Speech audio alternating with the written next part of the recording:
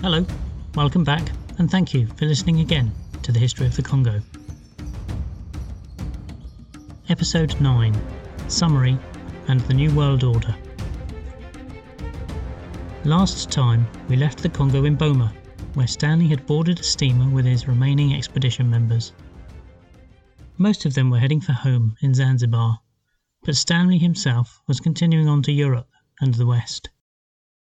The group had travelled to the West African Atlantic port city of Boma in a tortuous expedition from the East African coastal town of Bagamoyo, in today's Tanzania, across Lake Tanganyika to today's Eastern Democratic Republic of the Congo border. They travelled north on the River Lualaba, assisted by Tipu Tip for a short while, until the group separated and Stanley's expedition followed the river west after Bioma Falls as the waters joined the River Congo. This took them through the Malaby Pool all the way to the Atlantic Ocean. This short description gives a huge disservice to the difficulties the men, women and children faced on this journey. For some time they didn't know which direction the river was taking them. The people they met on the river banks had an almost even chance of trading with them versus attacking them, and the enormous topographical difficulties of cataracts, waterfalls and rapids made this one of the most arduous journeys of exploration ever undertaken. We will never know if these were the first group of individuals to have made this journey, but they are certainly the first to have documented it, and the impact was global.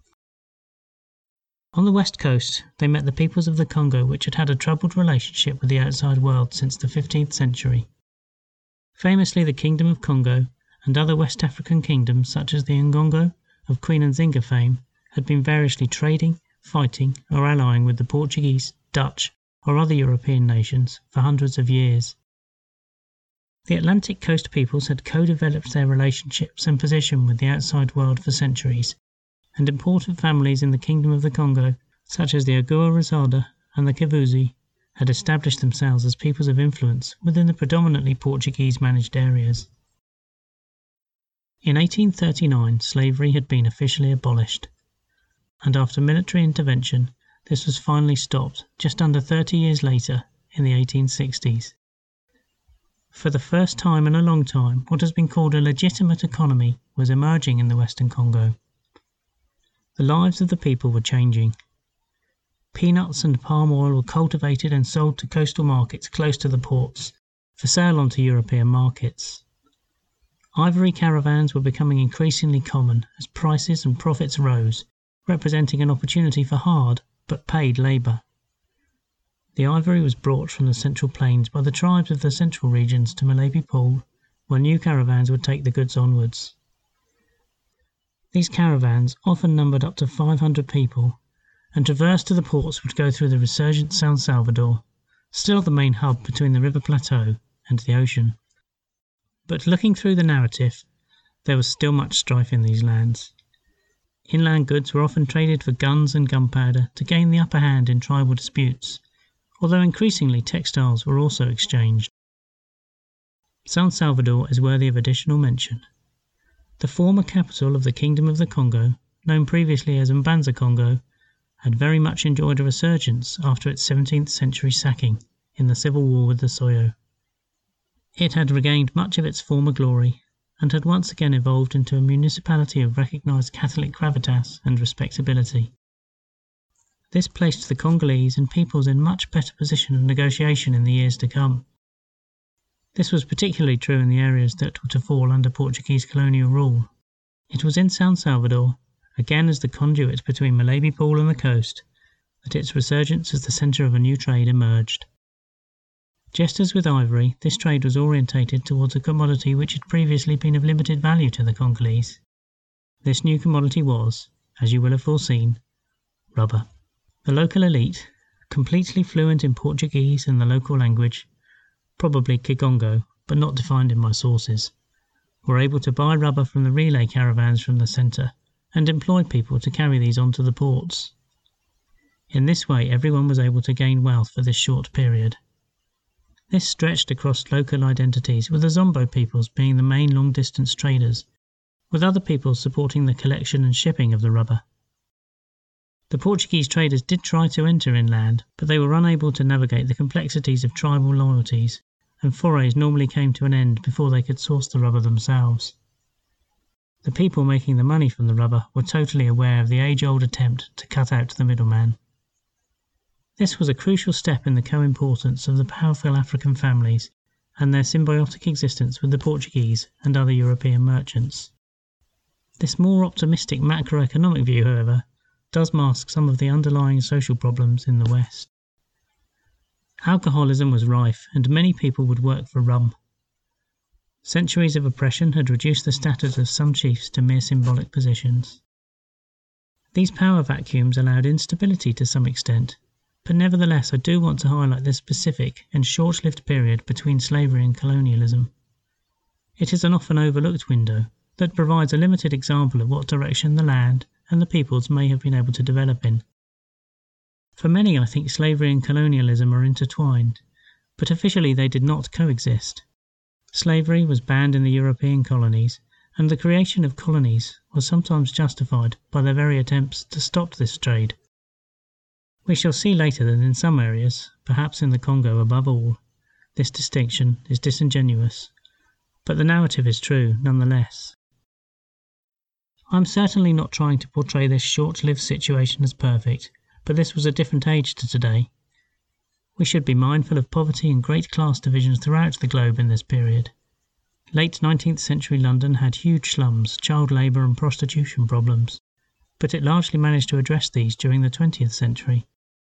I like to think there would have been nothing stopping San Salvador and the Western Congo developing the same way had it been allowed, but we shall see what, or whom, could have halted this trajectory in a short moment.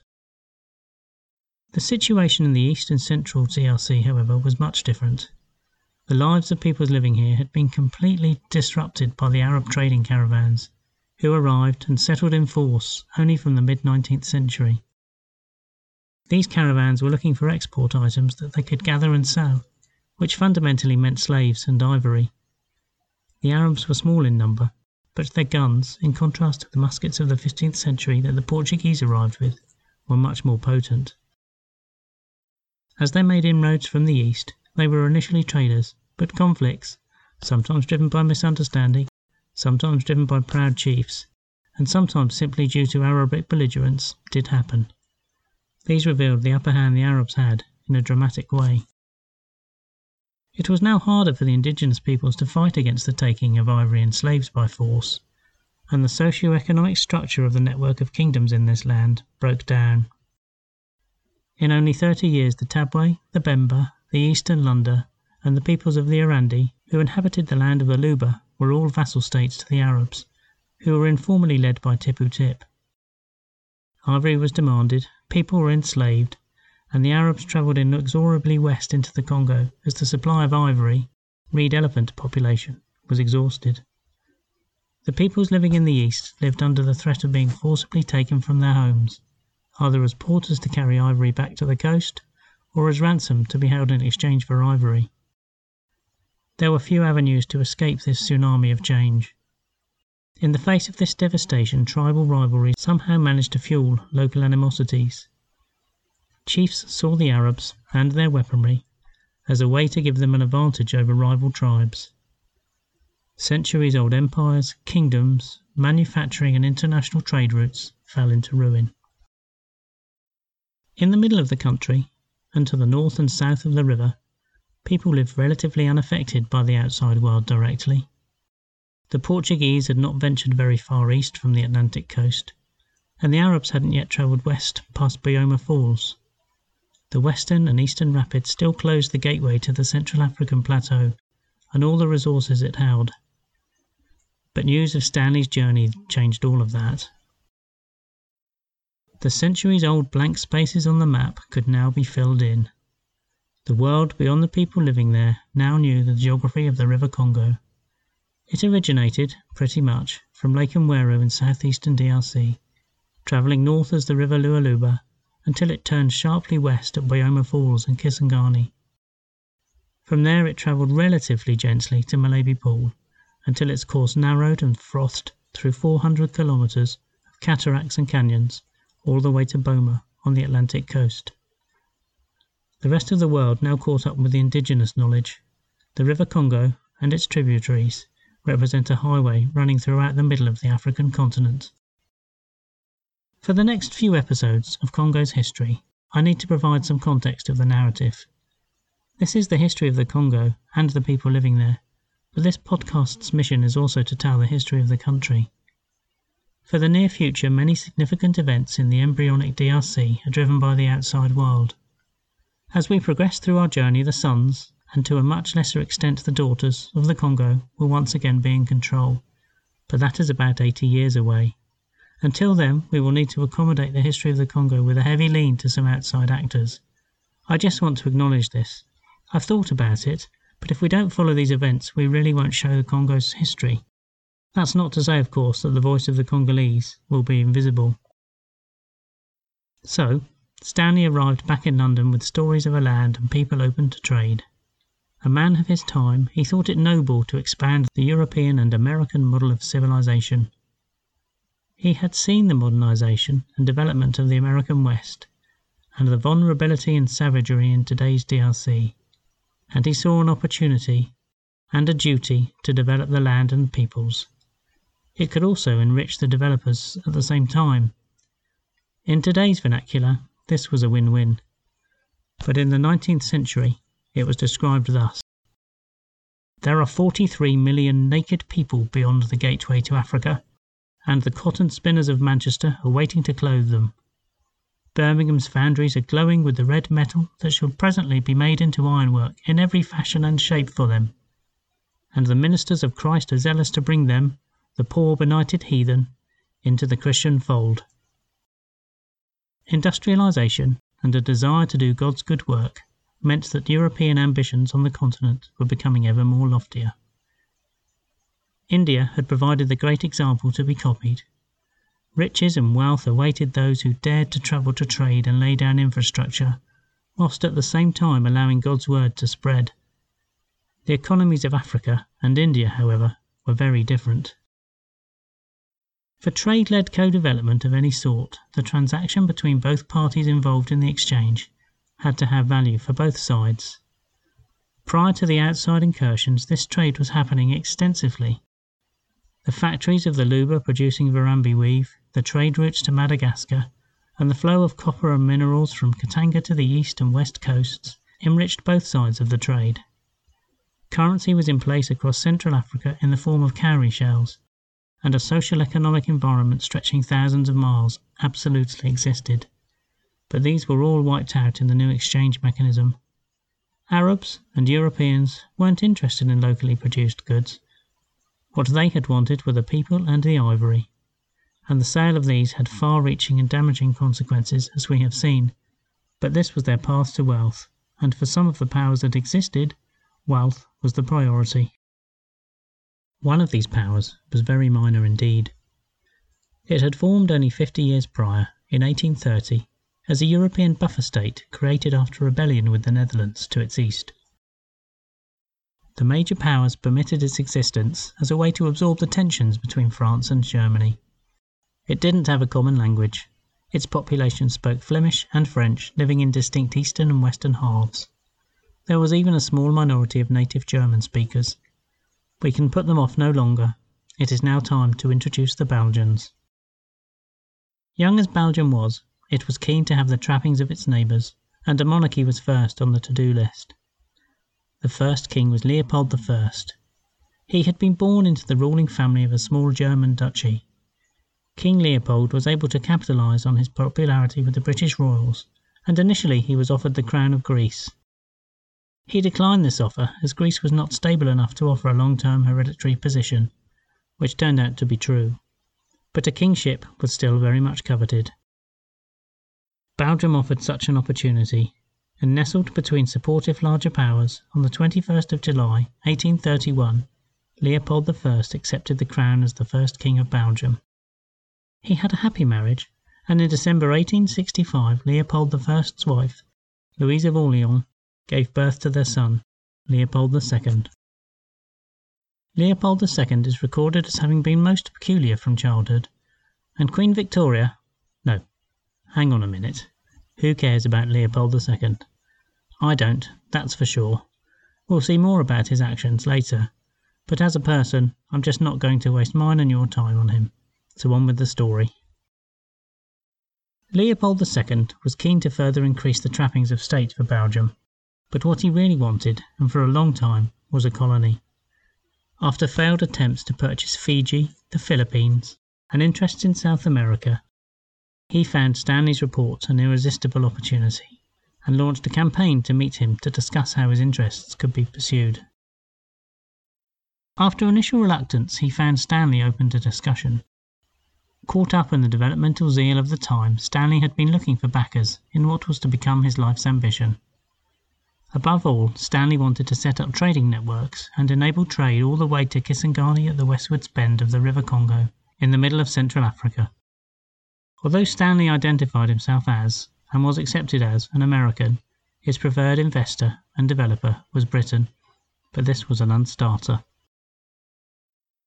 Britain was suffering from a conflict around the strategically important Suez Canal, and troubles were brewing in South Africa. It didn't have the spare capital or the energy to invest in the Congo. Stanley was also suffering from political unfashionability. Societal consensus on reading his travel diaries was that he had treated his travelling companions harshly through excessive use of the whip. Tim Gill writes, viewed in comparison with other explorers, such as Burton, the Livingstone-inspired Stanley didn't really warrant such specific vilification. From today's news and politics, I feel that facts have often had a limited effect on political consensus, but I am unsure of how much this applies to the past. For the record, I do not know the facts on this. Of course, any use of the whip appears grotesque to my delicate modern sensibilities, but I am writing this nearly 150 years later. But, caveat said, on with the history. Faced with British inertia and the houndings of the Commentariat, he finally succumbed to the invitations of Leopold I and travelled to Belgium to meet him in Brussels in June 1878. Ostensibly, Leopold's and Stanley's goals were very much aligned. Leopold was positioning himself as a humanitarian, portraying himself as wanting to develop and improve the lives of the people living in the Congo region. To this aim, he set up the Committee for Studies of the Upper Congo, which was later named the International Association of the Congo, or IAC. Through this, Leopold was masking commercial ambitions. He knew he had to act fast, as other powers were openly trying to seize this land. He was aware of the increasingly transparent French ambitions at the northern bank of the Congo, where Brazzaville, the capital of the Republic of the Congo, now sits. Other Europeans had followed the maps drawn by Stanley, excited by the world that they now knew existed. First of all were the Protestant and Lutheran missionaries, but these were greeted only with scepticism. Trade opportunities were growing, and like people everywhere, the chiefs of the Congo wanted to advance their commercial prospects. As we have alluded to, labour, in the form of porterage and in the rubber factories, was exchanged for ivory, rubber, guns, textiles, and alcohol. The missionaries were not traders though, and in the mould of Livingstone they were hoping to spread their gospel. The chiefs couldn't quite understand why they were doing this. Here is how the chief of the Bakongo reacts when he met George Grenfell and Thomas Comer, the first white missionaries to travel upriver from the west. "Ah, so they haven't come to buy ivory? Well then, what do they want? To teach us about God? About dying, more likely. We already have enough of that. The deaths in my city go on and on. They must not come here. If we allow the Europeans in, that will be the end of us. It's bad enough that they are on the coast. The ivory traders already take far too many spirits away with the tusks, and they sell them. We are dying too quickly. It would have been better off if they had not come to cast a spell on me." Leopold II, of course, was not aware or caring of these local opinions. More than anything, and I literally think more than anything, as he had an unhappy marriage, Leopold II wanted to own these trade routes and, more ominously, the lands that they were conducted on. 5 months after the Brussels meeting, in November 1878, Leopold II finally convinced Stanley to sign a 5-year contract to work on his behalf. Through this framework, the IAC was renamed the African International Association, which funded Stanley's return to the Congo. The Committee for Studies of the Upper Congo with such noble aims was already obsolete, but a veneer of respectability still clung to the new organisation.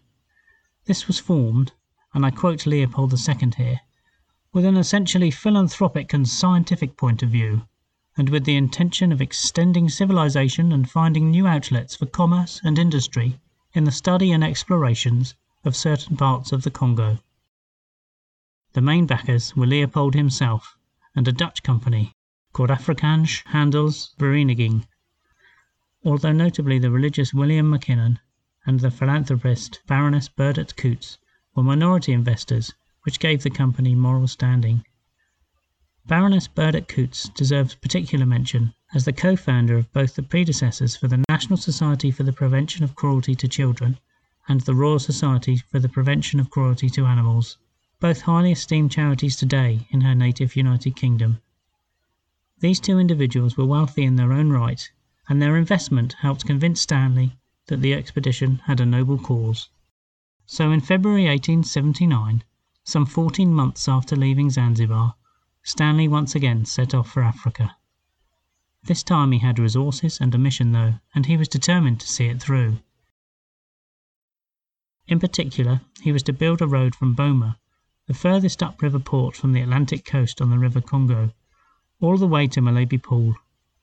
This would open up the Congo River basin and the lands and the peoples within. The isolation of the Central African plateau was to end.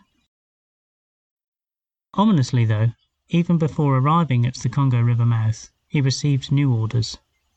These were kept so secret so as to be only revealed to him in Gibraltar when he was safely on passage. Only a few years after its formation, the International Association of Africa was closed, and his new employer was now the aforementioned International Association of the Congo.